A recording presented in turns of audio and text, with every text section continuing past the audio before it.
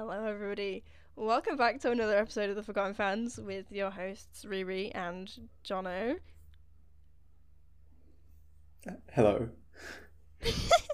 Hi. It's been a while. It has been yeah. a while. We did have something planned, but life went to shit. But we're back. Welcome. We are back. Welcome back. The start of the year has been fairly great. Like, animation-wise, yes and no, Yeah. because companies suck. Yeah. Good animation, though, you know? Yeah. The people working behind it have been good. Okay, so, just as a welcome back, because it's been, like, 3 months. Yeah. What has been... I'm going to ask you a question. We didn't plan for this. What has been your, like, favourite thing over the past 3 months, animation-wise? It can be new or old. Oh gosh. That is a question. Definitely have... Romeo and What Juliet. have I watched recently? I did watch it the other day. That was incredibly fun. I managed to convince my friends to watch it for movie night, and it turns out that like one of my friends is like a massive like Romeo and Juliet fan because they like watch it with their siblings who love it like all the time. So they like knew every word and like upcoming dialogue and everything, which is quite funny.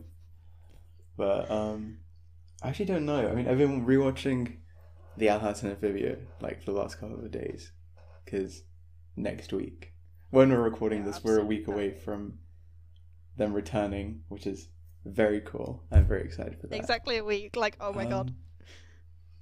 Yeah, exactly a week. I'm not ready, but that's going to be quite cool. And also, actually the coolest thing in terms of animation that I've really had over the last few months is that like the cinema near me has been re-showing a bunch of like Ghibli movies.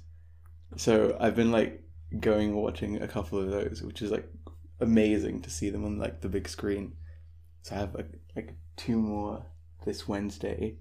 I've watched Kiki's Delivery Service, Ponyo. I went to watch Porco Rosso, but then because of the storm and God. it kind of shut down the cinema and everyone had to go home. So I didn't actually get to see that. It But sounds like yeah, it's very such fun amazing. seeing those. Like, it sounds like such an amazing it's something experience. I never thought would happen. I've never seen any of the Ghibli movies in cinemas, and because I live literally in the middle of nowhere, we have one cinema that doesn't play anything good.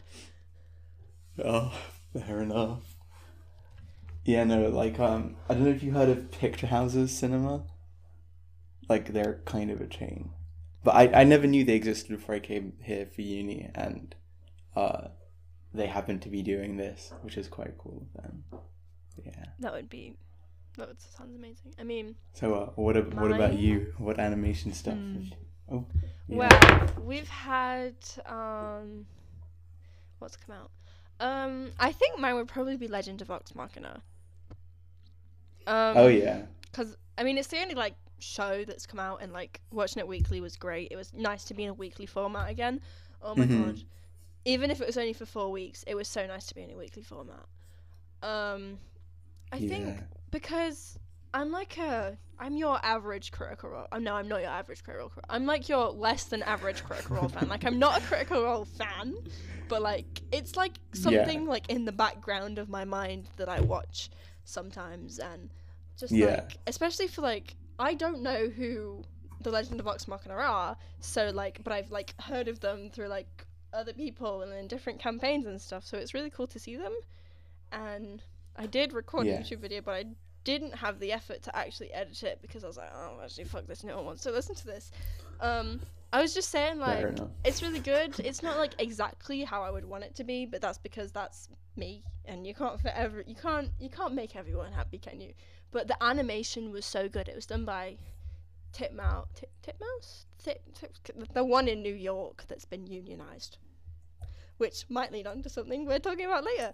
Anyway. So yeah, I think it was good. Well, what else have I seen? Very cool. I rewatched Romeo and Juliet. I forgot how much I loved it. But yeah, that's it. I mean, yeah, because I got slandered by you for like my Letterboxd review from the past, which, to be fair, I looked down on that old review in shame. What That was was it? like 1.5 3 out of 10, stars? and no, yeah, and like no comments at all. It was just I have no idea why, because I think usually the only movies I give ratings like that is when I just really hate a movie, and I don't remember hating this movie because I've only watched it before like Wednesday. I had only watched it once. So I have no idea why that was, but then, I think so everyone has a point in their life when they just need to accept that it's a masterpiece. Exactly. Speaking of masterpieces, we're going to talk about the Oscars today. Yes. That was a horrible transition. I'm very sorry.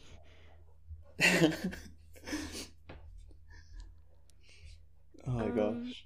Yeah, the Oscars. We should go what's nominated for the Oscars. For Best Animated Feature. Is that what the category's called? Brief disclaimer. The Oscars don't actually mean shit, and they don't create a worth of a movie. It's just, we're just doing this for fun. Like, we don't, if a movie is good and it doesn't get an Oscar, that doesn't mean the movie's not good, you know? Yeah. Also, other disclaimer, neither of us have had the chance to watch Flea yet, even though I think we both very much want to, but catching that has been a little bit challenging. I've missed opportunities just so many times because I just have been too busy, which is a bit sad, but from what I've seen about it and what I've heard about it, and like I watched a panel the other day with a bunch of people behind each of the films that were nominated. And like even just seeing like the directors and producers of Flea talking about it, it seems really, really, really good. So that's quite an interesting one. But we can't really offer much insight into that considering we haven't seen it. But I know it's on a streaming service. It's on Hulu in America, but it's not on any streaming service here. It's and also, it's here, not playing in every theater here. Well, cinema. Why am I become American? Mm-hmm. It's not playing in every cinema here. Like, I literally was trying to find it, and I had to travel, and I would have had to travel about like 50 or 60 miles to go and see it because it's just not in cinemas like everywhere. Yeah, it's so sparse. And it's which also is very not sad the type of thing I would like. Interesting. Yeah, it looks amazing. It's not the type of thing I feel good about pirating. Like, I want to watch this properly. Yeah, because it's like a small studio telling like an incredibly intimate story. That's like important, and it's like I don't want to pirate like a Disney movie. I'm fine pirating, but this. It's very sad that we haven't been able to see it. Okay, yeah. So other than Flea, do you know what's nominated, right? Yes, we have Luca, Encanto, Mitchell's vs. the Machines, and Raya and the Last Dragon. And Flea, but I don't. I'm trying to remember if I've seen Raya yet, but I don't know. Oops. Anyway. Have you seen what? Raya. Oh, okay. Well, fair enough. I've heard of people's descriptions and stuff of it, and I don't think. I don't think it should. Yeah, it's a very middling opinion over it. It was all right in my opinion. Like, disclaimer once again, like everything we talk about here is like just opinions, But I personally found it all right. But I didn't expect it to be one they would nominate for an Oscar, especially when they already did. Because, obviously the Oscars have their obligatory Disney and Pixar nominations for animation, because they always do that. So I was expecting it to be Luca and Encanto, but surprisingly it did Raya as well. Which is strange, considering that, like, animation has literally just been running the, like, film and TV industry over the pandemic, and these are all like pandemic releases. Yeah. But yeah. Is there anything you want to talk about Raya? Should we go with Raya first, or is that everything? Raya. Well, so you haven't seen Raya? No, I don't think I have. But I think it's just the way a Okay. lot of people spoke about it. Like, I was really excited to watch it. And then as soon as it came out, everyone was talking about, like, the inspiration and the representations in it. I was like, you know what? Maybe not. Yeah, it was very much like a watered down version of a story that could have worked very well had it been. It felt like a very Disneyified version of like an actually good story. I know a lot of people Mm. drew comparisons like Avatar: The Last Airbender with like the different nations and stuff and how they were split and having to come together and stuff like that. But I don't know. I feel like there were a lot of good ideas, and then I have a tendency to not like Aquafina when she's in a movie and she's just playing like Aquafina, because it just gets a little bit annoying when she's literally just playing Aquafina, and that's what they had as like the dragon character, and it was slightly it was slightly annoying because it's like there's a really good story in here, and then you just have like the joke punchline, obligatory funny line, and that's kind of, for me, that's kind of very much what this movie felt like. It was very, what's the word? Like there wasn't. I feel Mid. bad because I know there are a lot of people who put a lot of like, yeah, mid basically. There are like a lot of people who put a lot of effort and passion into it, obviously, but I think altogether it came across feeling flat in its execution. Personally, that's what I think. Mm. I mean, I don't hate it as much as a lot of people tend to, for some reason, and I know a lot of people say that the representation felt like incredibly flat and like they weren't actually trying, and it was just them patting themselves on the back, which I can see and understand. So there's that as well. But then, I don't know, it was a bit of a shame. I'll have to get around to watching it at some point, and then I'll be like, not that like Yeah. no one cares about my opinion, but I'll have to get around to watching it sometime. I do have Disney Plus. Yeah, I mean, I feel like a lot Yeah. of to begin with, a lot of people were like, this isn't worth, what was it, like $30? Because it came out on Disney Plus. Oh yeah, because he did the like. Oh my gosh, that was that was a whole thing when Disney Plus was still in there. We're gonna charge you loads of money to watch a movie that we could have released in cinemas because we're gonna make profit out of this. Everyone was like, "This is not worth $30. Why would we pay this?" Yeah, it was I literally... think it's like, I mean, I understand they were trying to do it because they were like, if it's a family watching this, that's 4 cinema tickets. But like, I don't know. Yeah, $30 is a lot I for a pirated movie. it, I so mean, it's that's about £20 if you're in the UK, and like most places, yeah, I say most I think places it was because 20 my 21 cinema is pounds here. different. Most places you can get cinema tickets for about £6 to £8. Mine are generally about Yeah. 14, 15. Fuck you, Odeon. Um, sorry, I'm very aggressive about this. That's And fair I enough. just think, like, in a pandemic when people don't have a lot of money, I understand you probably also won't be getting as much money. You're also Disney. Yeah, that's the thing. They're You're also Disney. Disney. Like, Anyway, if this was coming from like a small studio who really needed the money to keep themselves afloat and now couldn't have proper like a cinema money coming in, it's understandable. But it's literally Disney. ugh, yeah, Disney Plus premium releases are whatever weird. I don't know. Okay. Anyway, Yeah. what would you like to talk about next? I'm not sure because the other 3 movies, Luca, Encanto, and Mitchell's, I love all of them quite a lot. So Okay. I'm in a position where I'm very much like, if any of them win, I'd be 100% happy. I think It is a tough year this year. personally, out of, yeah, it is. I think generally last year was a really good year for movies, but there was quite a lot of good animation stuff. I think I personally would like Mitchell versus the Machines to win, not because it was my favorite out of the 3 is Luca by far, but personally, I think. I don't I don't want Disney to just get the Oscar because they're Disney, even though they definitely put out 2 good movies in Luca and Encanto. But you know, having Sony put out another movie that was really good and trying to push boundaries and stuff in that regard, I think is something I'd rather see. I love when winning. animation studios push the boundaries of animation, because I feel like it's happening a lot more recently. So especially with Mitchell's, you know, you had like the 2D elements on it, and it was very bright and colorful, and then it was emotional when it needed to be. Yeah. And it was like an overall like just very energetic and fun story, and you know I feel the same with the. I really feel like there was this kind Disney should win. Like again. Yeah, you know? Pretty much.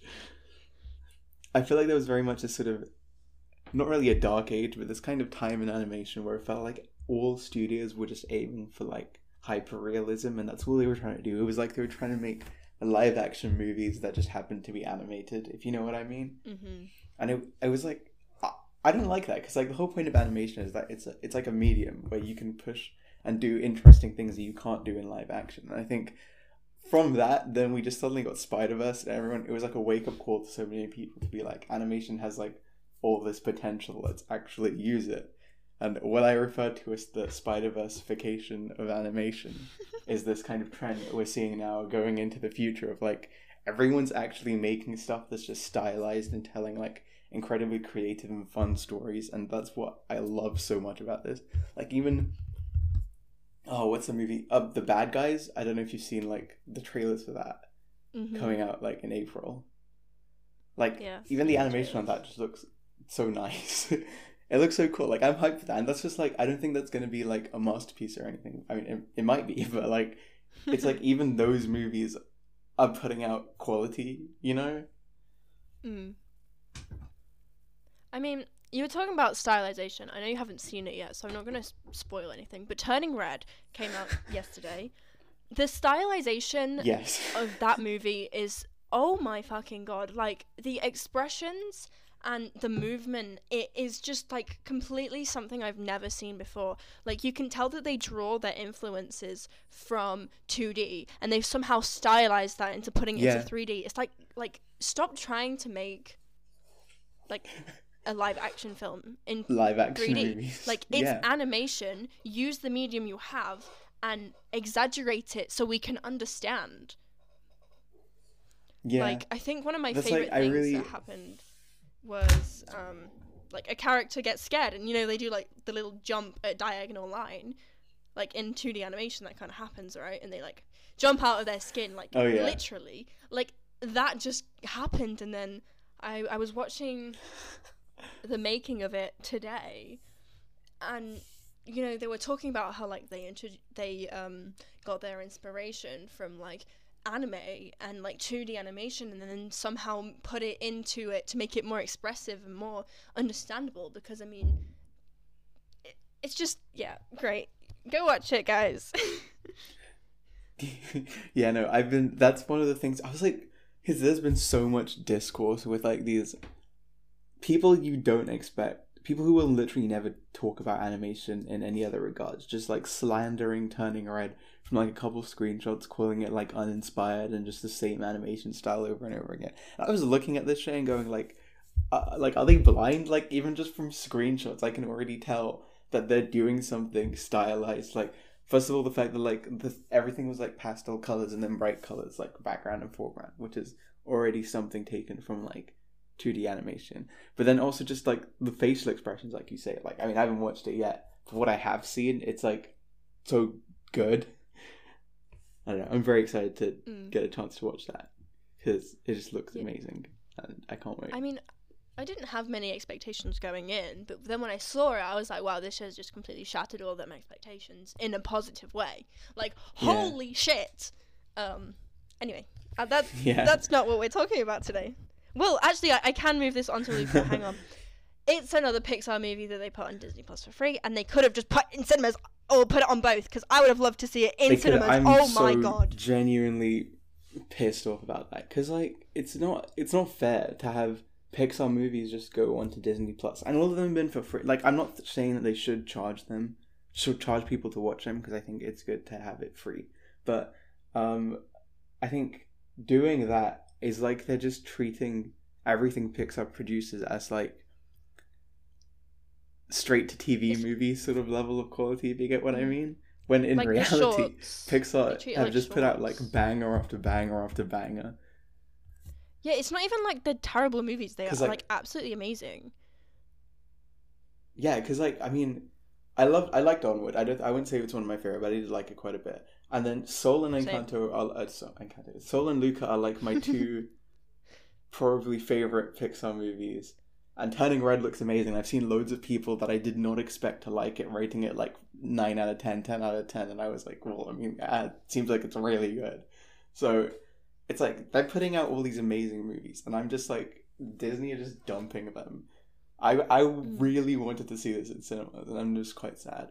But at least Lightyear, hopefully, doesn't get dumped on Disney Plus. Because if that does, I will be mad.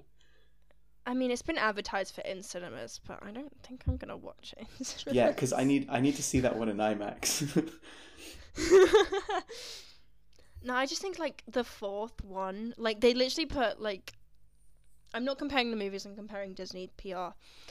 They put Encanto in cinemas in November when, you know, we were still pretty high in one of the variants. Pandemic. And I know that like COVID still exists, but like now and stuff, but like it is a bit less than it was then. So why would people go to the like cinemas January now? People weren't really going back then. Like yeah, exactly. I don't know. The cinema has just like literally like No Way Home came out and like in December, and like the cinemas were packed. Yeah, it probably wasn't the safest, but like we did have some like mask regulations and stuff. But like you can do that, but you can't like because like not like a Pixar film isn't gonna have the same turnout as fucking No Way Home, is it? Like yeah, but it's still gonna do really well because it is a Pixar movie. You know, like people go and watch these stuff. They aren't like tiny movies. It's quite frustrating to see them do it like that. I think a lot of people were saying that like, oh, this is. Sorry. I miss having the Pixar shorts at the beginning of the movie. Yeah, I think they put them on Disney Plus, or do they just not make them? Yeah, but I think they were gonna, but we haven't been told. I don't know which one it is, so. Yeah, because I was thinking I haven't heard anything about the one for Turning Red, so I wasn't sure. But yeah, I missed those as well. Yeah, like I saw a lot of people saying when they announced the stuff about Turning Red, saying, "Oh, this is a good thing," you know, like Encanto found its fan base and like the people who loved it after it went onto Disney Plus, and I was like, two things. Firstly, the fan base that it found after going on Disney Plus wasn't exactly the best. But secondly, and more like genuinely, I think like obviously any piece of media is going to find more fans once it's in a more accessible place, but that doesn't mean that it can't first have a theatrical run where it actually is given the chance to make money and is given the chance for people to see it in like that environment. You know, like you know, you can have both things. You don't need to pretend like to have one you have to get rid of the other. And especially Disney, who literally have so much money that they can do whatever the fuck they want. Like there is no excuse for them to do this. Like literally, like Batman is going on to HBO Max in like a month. It's only just come out. Like that is the thing. Yeah. Like that is like in my head like an accessible thing. You know, it's like. Yeah. It's still giving people and the option people still go and watch it in cinemas when they want to. Yeah, like no like way the home. cinemas were packed. It's still but playing. like people will watch them when they come out. Yeah, it is. Oh gosh. Like No Way Home will be playing Encanto. like after the Blu-ray comes out for a review. in Encanto, I saw that twice in cinemas. I saw it once before it came out on Disney Plus, and I saw it after it came out. No, I didn't. No, I saw it.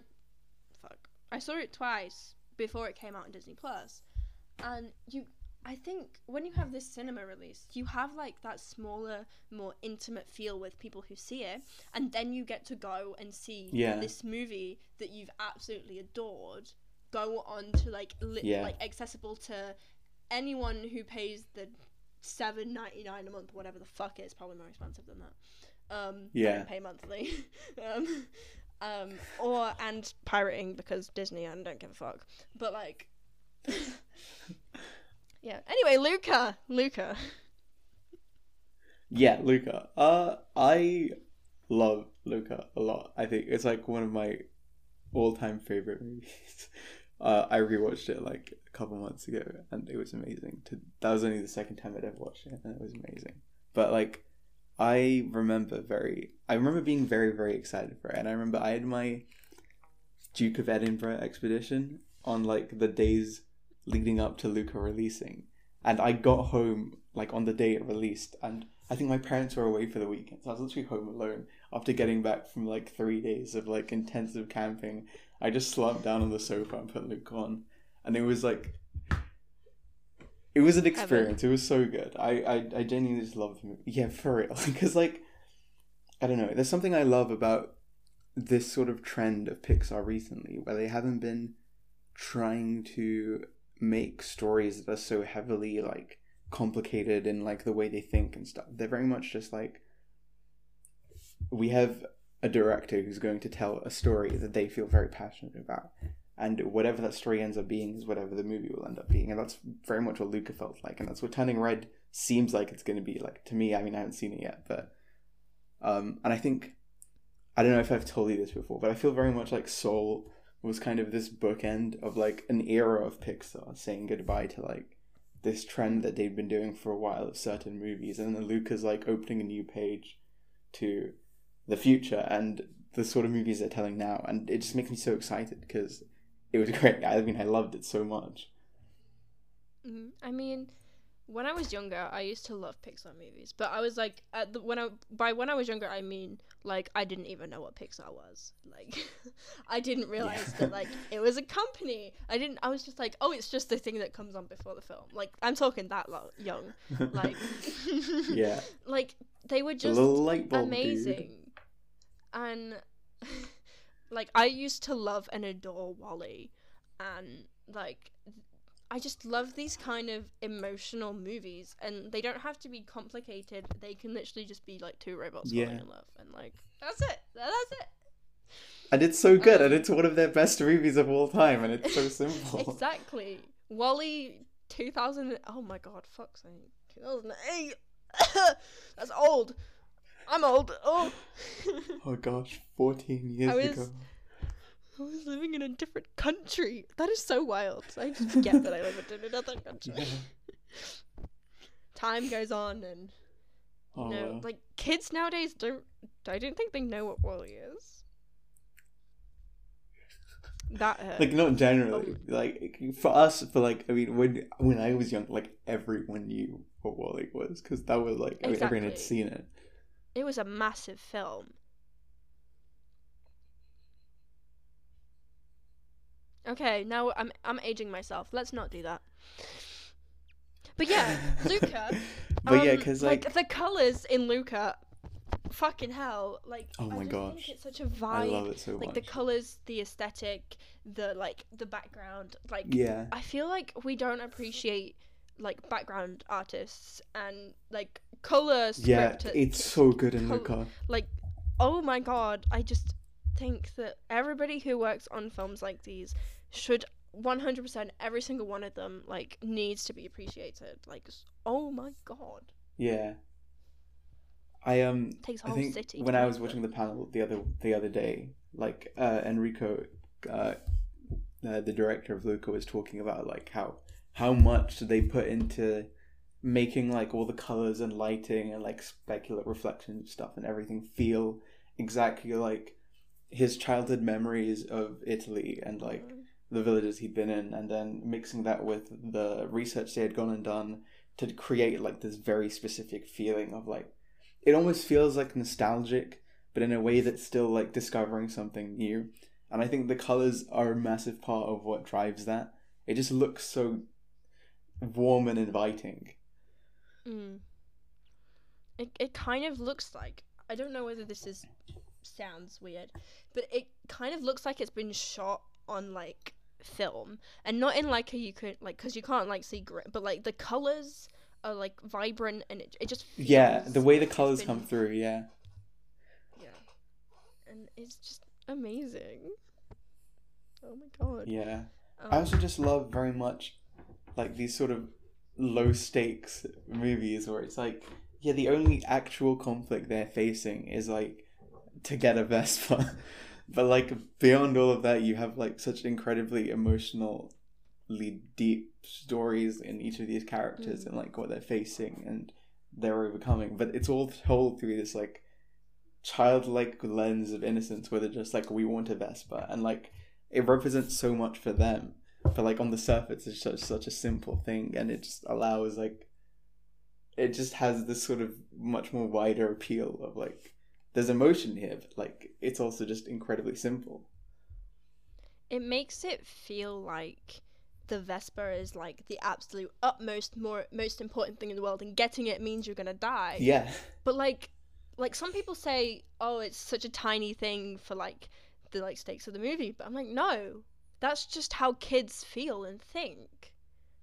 Yeah. Like you're getting into the and mind because it's like the like Vespa. a kid.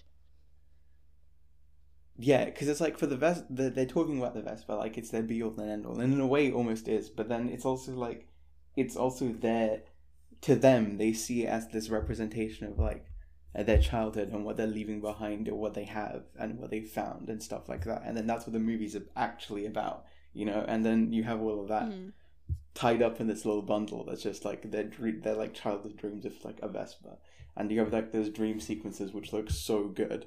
And it's just, I don't know, it's beautiful. I love the movie so much. I have unending I also praise love for that they it. didn't just get like a fancy cool Vespa at the end of it. Like they got like Yeah. the shittiest one, and they are so happy. Yeah. Yeah, because that's also like the way the mind of a child works, you know? You don't need to have like the best thing in the world. It's like whatever is the thing that you wanted to make you happy. As long as you and your friend are having the best time ever, what else is there to love? Exactly. You know, I genuinely love Luca so much. Such a wonderful movie. I'm just gonna go back onto Mitchell's because I have something to say. I just think, like, Yeah. I just absolutely fell in love with Mitchell's. I think I've only seen it once or twice. But first of all, the marketing. Oh my god. Like, Katie's IMDb page. Oh, Holy yeah. shit. Oh, Katie Mitchell This- letterbox pages are the fucking best thing they have ever done. Like, oh my gosh, I read through the entire thing. I've looked all. It's just so there's so much love poured into that. It's just amazing. The subtle, just like hint. Well, it's not a hint. It is there, but like, just like for like being LGBTQ and stuff. Like, she just had a girlfriend, and there is absolutely nothing wrong. Yeah.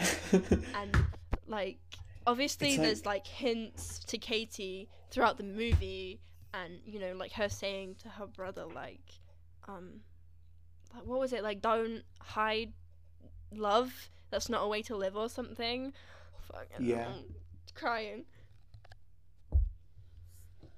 I think oh gosh. So I remember before Mitchell's vs. Machine came out, I saw some people who had seen early stuff of movies and news scoops about movies talking about stuff, and I remember someone saying there's an upcoming animated movie that has queer rep and it's not one that people are expecting. So a lot of everyone people were said expecting Luca.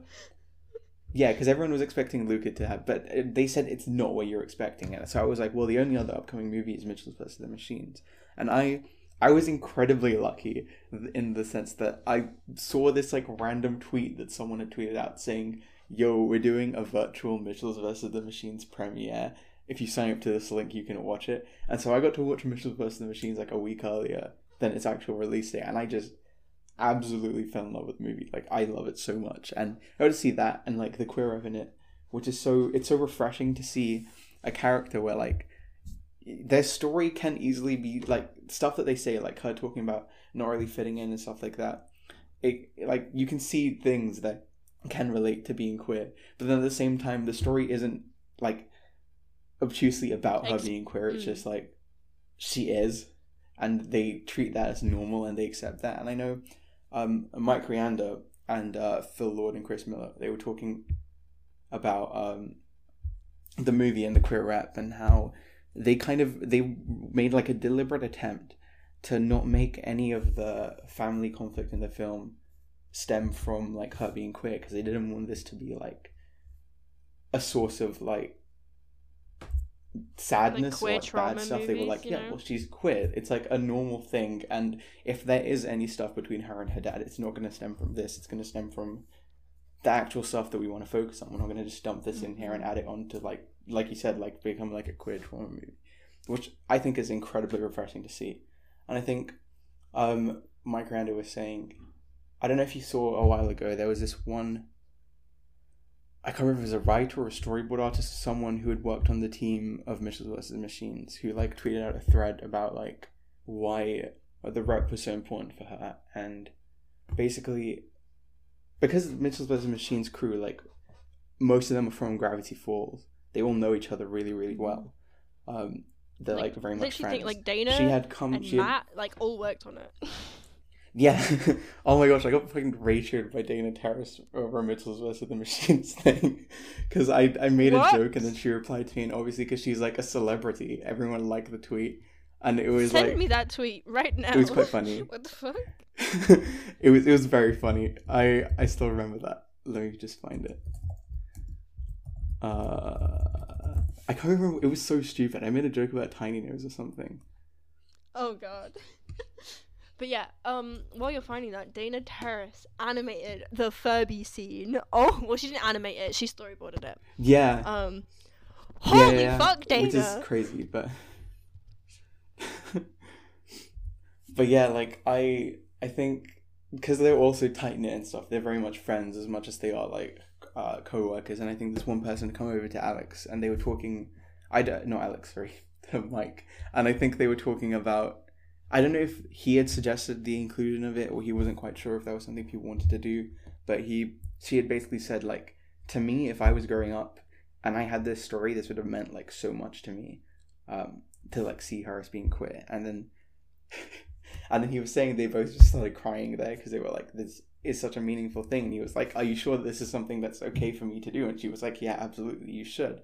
And he was like, he talked to the studio about it, and the studio were like, because they're not Disney, because I know a lot of studios have a lot of problems, but from what I understand, Sony actually seem to be trying in a lot of their ventures. They might not, they probably, I mean, I'm not going to idolize like the people at the top in suits and shit, because they're obviously all going to be shit, but it seems that for the most part they are actually trying. He said that they were very open to the idea of it, so that's how it ended up coming to be. And it's very, I don't know, I think it's very beautiful being able to see that in a movie so naturally presented, and it's so meaningful to everyone who's working on it. Because I think a lot of people who work in animation are queer, and it's just like the art like, culture, or they get to put a bit of themselves in it. Yeah, pretty much. I also love that, well, it's a horrible situation, but Mitchell's has been, like, the Twitter account has just been ever so loving. That, especially recently, because, especially with the Don't Say Gay stuff in Disney, oh my god. Yeah. Like, the account has just been so wholesome, and, like, they're just, like... I'm pretty sure Mike Rianda runs that account, if I remember correctly. Does he? Oh well, like, it's not like just an intern that was hired. It's one of the people who worked on the film, as far as I remember. But they've been very like good. It makes me so happy, and this is why I think it should definitely be one of the ones that could win. Obviously, I haven't seen Flea, and with it being indie, I obviously will always just go, yeah, Flea should probably win. I just so want to see it, but also my love for Mitchell's, because I haven't seen Flea yet. I know exactly what happens in Mitchell's. Like, though either of those two, it's not like I don't like the other movies. Like, I loved Encanto, but I don't think Disney should be winning everything 24/7. Yeah, it's like the Mitchells is what I would want to see getting that commendation and recognition and stuff, especially with like everything that's been going on recently, I think. I mean, I like you said, Flea as well. I mean, from what I understand, would be 100% deserving of that. But I mean, I think also like... Mitchell's versus the Machines. Oh, yeah, carry on. It's alright, you go first. Mitchell's also has like a completely like different family dynamic. Like, usually you would see it from the perspective of like a younger person. It's so strange to see someone like roughly my age as a main character who's having struggles and stuff. Like, the movie follows that. Like, honestly, I felt fucking attacked when I watched it, because like Katie is 18. Katie loves films. She wants to work on films. She is artistic. She's cool. Like, I'm like being fucking hit with everything here. Like, no. I mean, that's actually what I was about to talk about. Is that like Mitchell's versus the Machines came out when I was in. Yeah, because it came out when I was in year 13 in like my last few terms and my last few months before the end of school, and I'm like about to move away to uni to live away from my family, and then Mitchell's vs. Machines is like about that, and that just hit so hard. It was like, you know, those movies that happen to come at like they happen to align perfectly with when you need them in your life. It was like definitely one of those things for me.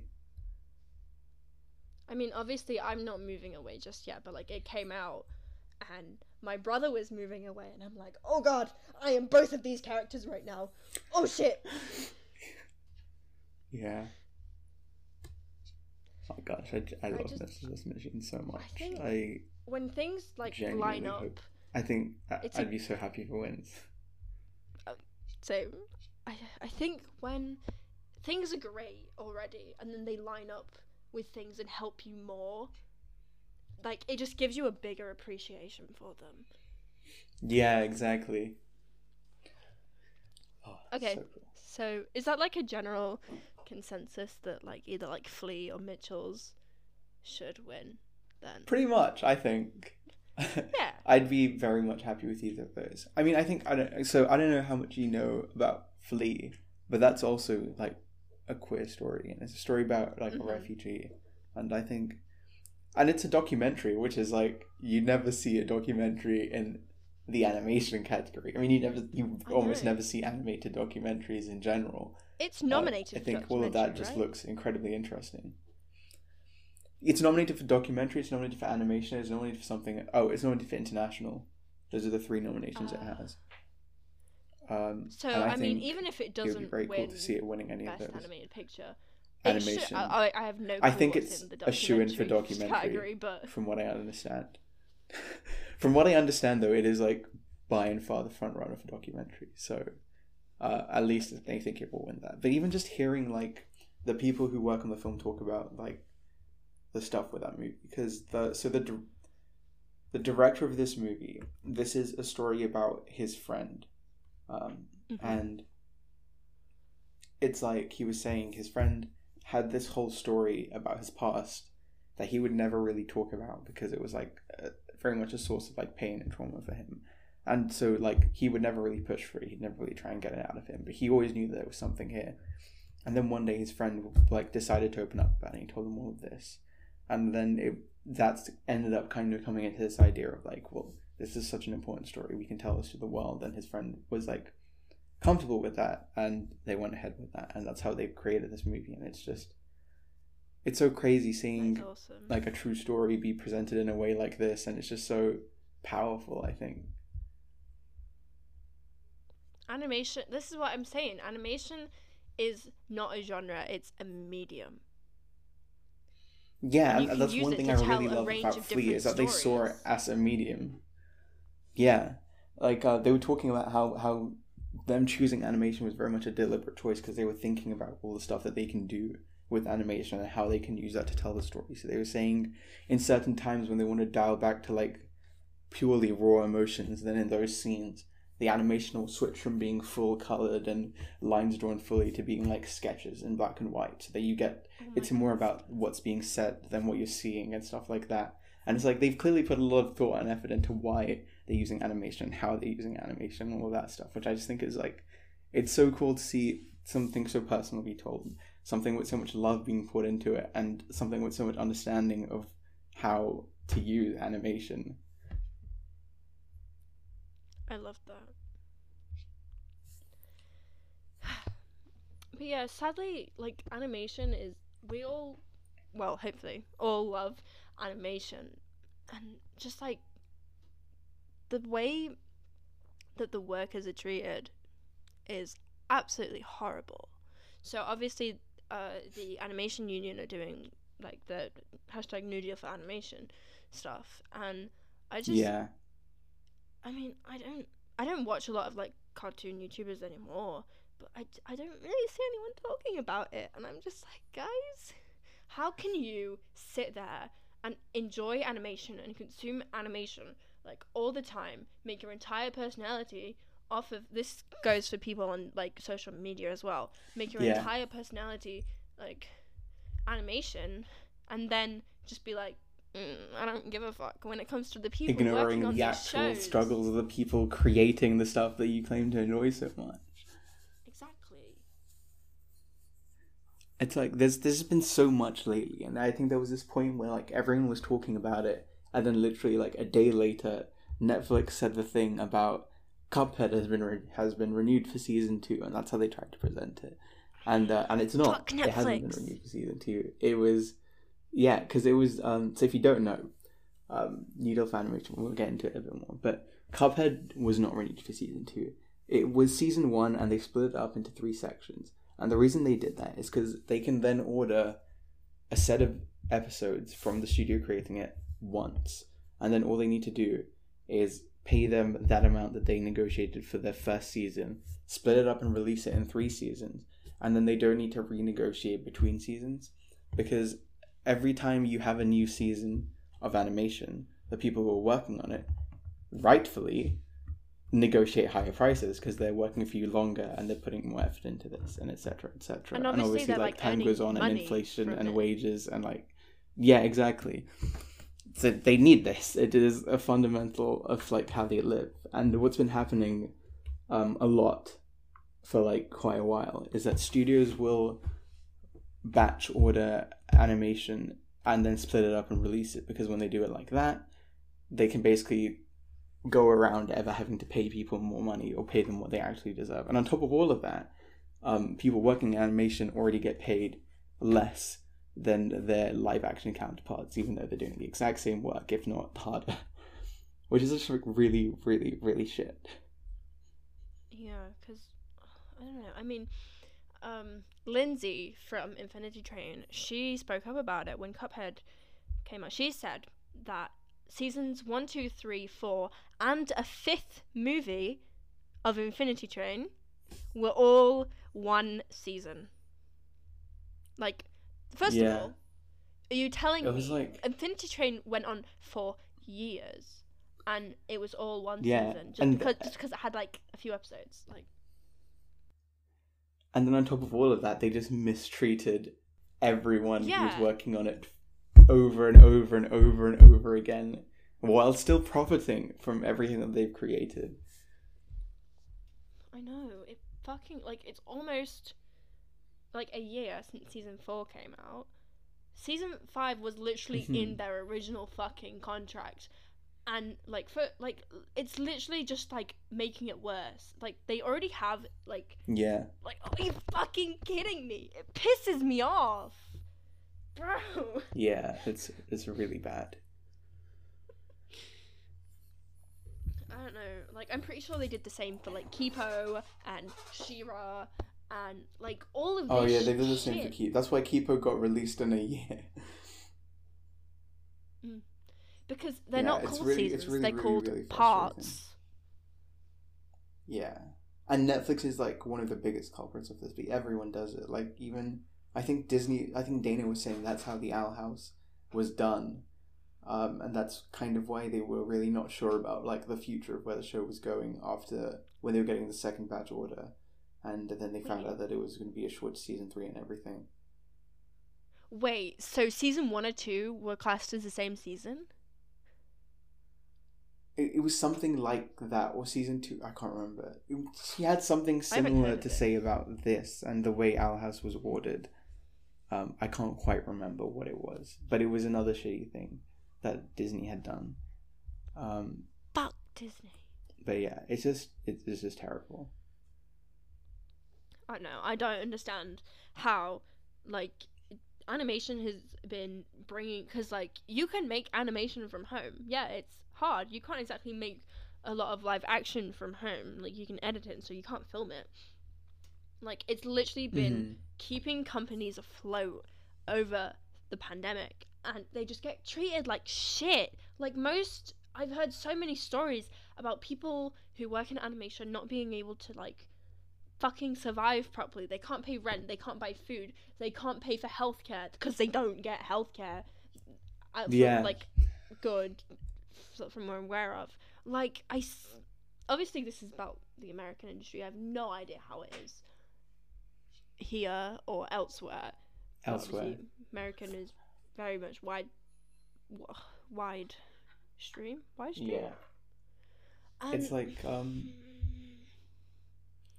it's just this idea that a lot of people seem to have, that if people are doing what they like with their life, then they don't need to be paid well, and it's kind of like, well, they still need to survive, and if they're making good stuff, you should definitely be paying them well for that. It's quite horrific, though, just seeing how many people seem to think of it like that. And obviously, any studios, money people at the top will always see any opportunity that they can use to make more profit and be like, yes, we're going to do this. Like giving money to people who push bills to cut taxes, and then donating to the human rights center, and then because you're such a fucking dick, the human rights center rejecting it because they know it's not sincere. Yeah, it's so... like the thing that pisses me off the most about Disney and their donations to Don't Say Gable and everything is that, like I say, a lot of people working in animation are queer, which is like this incredibly, it's just so grim and like disgusting that they're like hiring queer people to tell queer stories that they cut down to like the minimum level possible to profit off of that, to donate that money against queer people. Like, it's actually horrific when you see it like that. It's like, it's just so bad. And like, even the companies owned by Disney stepping up and literally saying no. Like Pixar speaking out, they opened up and they said that every time they've tried to put something slightly queer into it, it just gets cut because Disney owned them, so Disney gets a say in everything. Pixar literally just straight up like, fuck you, Disney. Which, you know, honestly, Pixar could survive on their own. Oh yeah, 100%. But I actually don't know how that works in terms of getting out of a company, but they 100% like they don't need. Yeah. They would either have to buy themselves. Yeah. I don't know. It very much sucks to see just so much shit be going on in that regard, in the animation industry, especially at the moment, and just like, it's a bit devastating. And so many people who don't seem to see it as a problem. But yeah, I just think like I'm glad that the people working in these companies don't feel that they should keep quiet, because I know I've seen a few people talking about it before Dana did, but once Dana did, quite a lot of the people who aren't like big names also came out to speak about it. Like, think like Alex from Amphibia, they're a storyboard artist, just like absolutely gave us some ship art. Like, that was an amazing day, to be fair. They were just like, no, fuck Disney. Just releases a bunch of ship art that they have from Amphibia. I don't know. It's just it's a good sign that the right people are working there. They're just not at the top. Yeah, it was the thing that really hit me was when Dana was like, I hate having moral quandaries about how I support myself and my family, because it's like, it's literally that. Is like, I don't know, it's like, imagine working for a company and knowing that the stuff you create is the profits that bring them, they're using it in that sort of True. way, and like Yeah. it's just grim. But Tell. but yeah, it's very good to know that, like you say, there are people actually working there who are the right people, even if they're not at the top, and to see so many people openly speak out against that was quite good. Dana saying, I hope you enjoyed the new batch of episodes. However you watch it, with a smiley face. Like, yeah, Disney. We know, Dana. We all know we're gonna be pirating Disney. Like, I do it anyway. But Yeah, that's the good like, thing for her, is because the Owl House is already like, they already know when it's ending. She doesn't need to worry about like getting enough views for it to keep going. She can just be like, yeah, remember fuck when Disney. Matt fully was like, "Oh, the live stream is really cool, guys." Like, as if it wasn't being streamed on Twitch.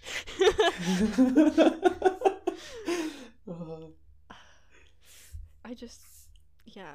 I mean, I don't feel bad. It's literally Disney. I know how much I'd like to support in Disney Plus to, but like, first of all, there's no legal way I can watch it without waiting literal months, sometimes well over like 8 months. Like, sometimes it's horrible, guys. I'm in a terrible place. It's called the UK. Yeah, it's so bad. It's not real. It's not real. They can't hurt you. And I don't know, just like creators who are like, yeah, this show is completely inaccessible. Also, fuck the company we work for. Go forth, pirate it. There's nothing we can do. The show's cancelled. Yeah. The show's ending. Let's go. I mean, like, that's the whole reason they put Amphibia and the Owl House together, was to get in views. And now I'm just like, no, everybody pirate it. Fuck off. Pirate it. Yeah. Oh gosh. Speaking of, though, Amphibia and the Owl House. My gosh. That's good. That's gonna be a tough podcast, guys. It is, because I think.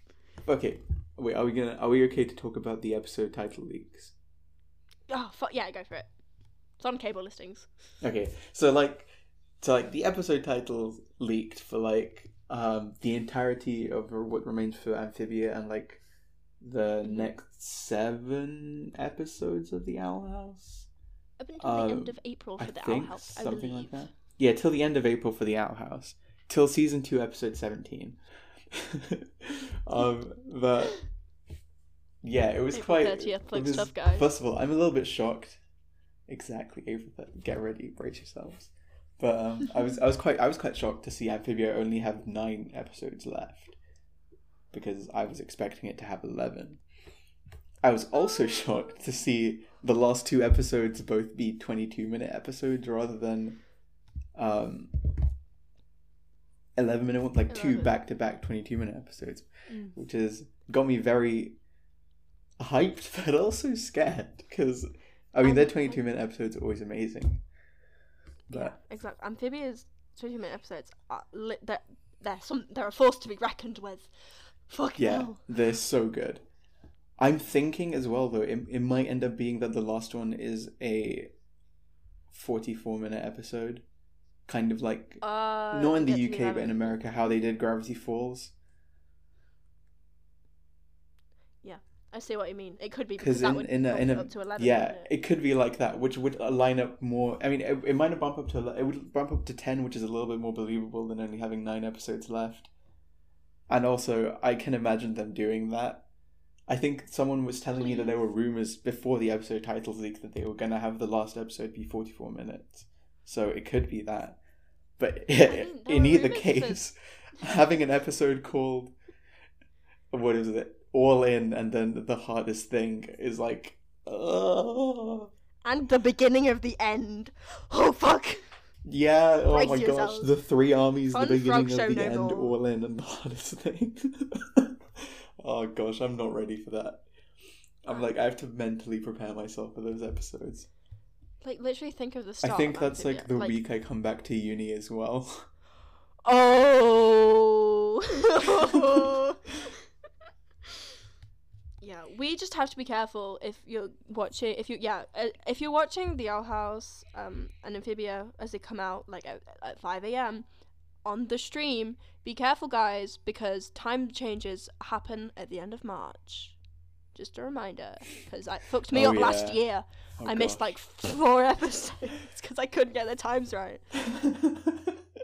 The other thing is the Owl House episodes, which, if you don't know, my like secondary ongoing joke of saying that season 2 episode 17 is going to be the episode that Dana said there was going to be like a bunch of shit in. I was going to be like, we're not emotionally ready for. That's called Edge of the World, and I have no idea what that means, but I'm very hyped to see that.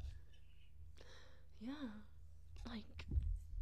And then there's also another one called like Hollow Mind or something like that, Yeah, and I know people are saying it could be like.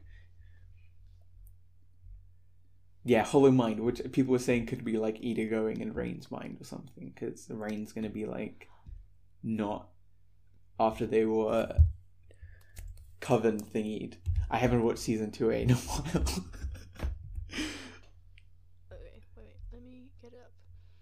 So, so the titles, they do spell out for the door, seek the. I'm like, okay, well, I think I've been saying since. I think July. No, not July. The end of July. Seek the key is what I'm guessing. No, it's fear the. Seek the key, fear the door is what I'm guessing. It might be wrong. We never fucking know. Wait, why did I see someone say fear the rain? Is that not from this? Fear the rain? Okay, I saw someone say fear. I have no idea what that was about. Okay. I thought that was like an officially confirmed thing, but I guess it was just a theory. I didn't know seek the rain. We've got up to seek the, so. I saw someone say that season 3 is just going to spell out gay. Hopefully. Change the episode titles. Any sport in a storm. Huh. Are we getting another sport episode, or is it just like a fucking joke? I don't know. I have no... The Owl House episode titles are always incredibly weird, so I have no clue. It's like when they got leaked, I was like, these have come from nowhere. I was like, if these are fake, yeah, they're so creative. No. What the fuck? I don't know if you remember, but the Follies of the Coven Day Parade and whichever the other one, the next episode after that, those titles got leaked in August. Yeah. And everyone thought they were fake because they were just like the most bullshit titles ever. So when like the secondary wave of people claiming that these were title leaks came out around February, I was like, there is no way these are real. They've already been deconfirmed like 6 months ago. Everyone agreed they were fake. And then Dana just comes out a day later and she's like, yes. Yeah. Yeah, like Sasha's Angels, Ohmtown Road, Mother of Ohms, that is 2 episodes in a row called with Ohms. Oh fuck. Grimes' Pupil. But then it was The Root of Evil, The Core and the King, Newts in Tights, Fight or Flight, The Three Armies, The Beginning of the End. Yeah. I think someone had accidentally, at some place had accidentally put it up with the slightly wrong title. Oh, but yeah. I saw someone telling me that they think The Root of Evil and The Core of the King is going to be where The Root of Evil is about like Andrew's past, and then The Core of the King is like the current, present, and their plans. So that's going to be like kind of half flashback, half present, finding out stuff. Because we still don't really know. Andreas. Sorry, I interrupted you. This is what I love about 11-minute format. Because, like... Yeah. You can have these, like, flashback, back to reality kind of things. I just think it's a great format. And then, obviously, you can change it to 22-minute when you so need to. Yeah. It's a great way of doing it. And they do very well. Oh, gosh, I'm so excited. I'm also not ready, but I'm so excited. I'm so excited. 1 week. I don't know. 1 week. So, okay. I know we used to say, don't ask how we watch it because we're in the UK. But now I can talk about pirating it. Because obviously the live stream... I mean, we literally don't have any other way to watch it, so... I'm so scared because I don't know which one we're going to be watching first. Like, Yeah, 'cause I that's can't what I was choose. thinking. It's You not have to my decision. choose. They come out at the exact same time. They both come out at Oh. midnight. The Twitter Oh my timeline is gosh, not I going to have be a good literally place. no idea. It's gonna be wild. Yeah, I definitely didn't miss waking up at 5 a.m. The real trick is to just stay up till 5 a.m. My friend used to do that, and I'm like, you're gonna die. Oh. But Oh, yeah, I'm, wait, an exciting owl stuff house coming up. promo dropped. then- 1 second. 1 sec. Owl House promo dropped? No way. Holy fuck! Oh shit! Did it Okay. actually? Oh, sorry, I screamed into. Let me send it to you. Hang on. Oh shit, I just saw it. Wait, I'm watching it. Holy fuck! Wait, so Willow. Oh, okay. What the fuck? That's like a lot of content for like 5 seconds. King's Wait, let me relative? skim through that. Oh, This is perfect timing. oh my okay. God. First thing Hunter. is just Willow is gonna beat Hunter up. Holy fuck, guys. King, oh my God. Sorry, derailed the podcast for a second by screaming into my wait, no, this is microphone. incredible. This is genuinely the most perfect timing possible. Okay, wait. Frame by frame. The first thing is the Frame by is frame just analysis. King and Luz King and Luz flying on like Albert stuff. That's like whatever. Oh, Willow has new hair. Yeah, I noticed that too. I don't know whether that's just like an animation thing. Wait, oh no, she didn't has get a new ties in design it. last season, did she? In 2. She has little ties in it. Oh my God. She has what? She's got little plant ties. She's Oh. got plants that are like holding her little bows together. Oh my that's God. cool. Oh god, and now okay, and then the next bit is Luz wearing some Viking armor Yeah, that's strange. and using an like ice with like an spell. ice glyph. Yeah. Yeah. And then Ida with a And cape. now Ida's in a plant cage. So she's following Oh. Bards Against the Throne. She's with the Bards Against the Throne. No. Willow plants. So is it? Hold. Plant. Is Willow gonna be? Oh, is it? Oh, so I just see plants and think Willow, and then. Oh. the fucking pirate hat thing is back. I know. Loses bandana thing. Oh my gosh. So King's dad?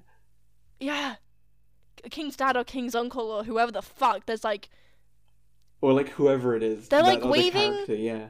they're waving like a red thing. It's like like they look really, like high Oh up my maybe. gosh. So like his father could be a Is fucking a king. King and Hootie in a mech? And then Bellows with his fucking. He's dying. Also, Luz is wearing Ida's varsity jacket. Oh my God. That must be Sport in a Storm then. Oh, this is so cool. I am That's so I am cool. ready to see Willow Yeah, beat yeah, the it fuck totally out is. of Hunter. Someone needs to do it. Oh, this is so cool. This was actually amazing timing. What the fuck? That's incredible. Because it's only a week left until. Oh my I'm God. so excited. This is gonna be insane. What- This is gonna be so Let me cool. look at this Lucid Amity scene. Oh, they just like the way. Is that green or is that just the lighting? No, it is purple. Oh, and which thing? and it's just the lighting. Okay, because it's recorded from a TV with Amity. That was very. Oh, is this HD? Is this Oh, a yeah. HD? Found the HD version because Cartoon Crave.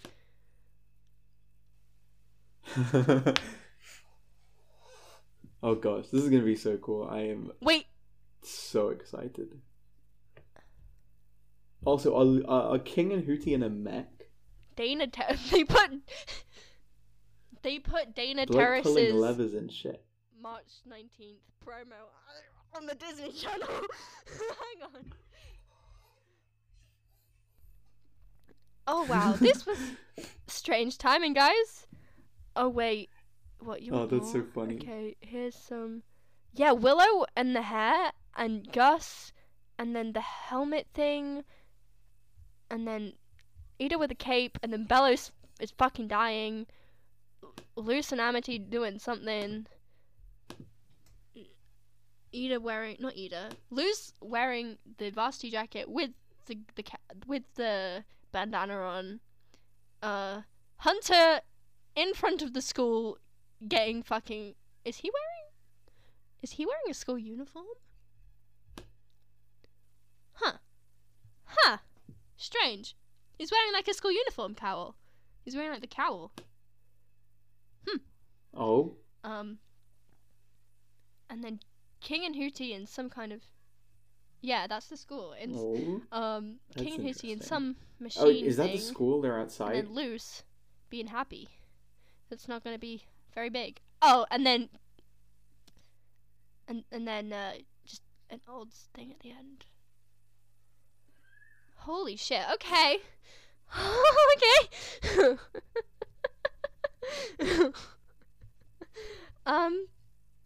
Thank you for listening.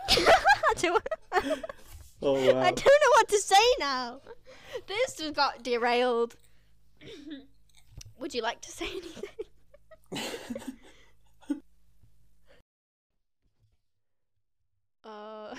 Quick editor's note. My voice file is some form of corrupted. As in, it just slowly speeds up. So that's confusing. So the rest of it's just me telling you like all the information about it and like saying goodbye and thank you and stuff. Is gonna be shitty quality, like our backup audio. But also, if things don't sound right beforehand, like if the clips beforehand didn't sound right, that's probably why. I don't know how to go and fix this, so I'm just gonna smack the backup. The backup audio is absolutely horrible. But yeah. Come give us a listen. We'll talk about our thoughts. Because I don't know who else. I don't know. But yeah, thank you. Because I know we don't have like a massive viewership, but there are some viewers and not viewers, listeners. I don't know. I'm just very appreciative. Thank you very much, guys. And I'm really happy to get back into doing this stuff. Same. It is very cool.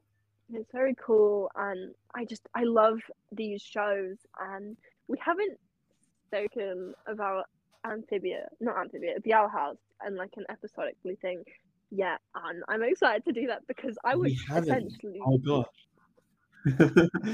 Oh, it's incredible. Incredible. So, thank you everybody for listening. Thank you, because we had so much, like, it was amazing when Amphibia came out, and I'm very excited, and I love everybody who listens. Okay.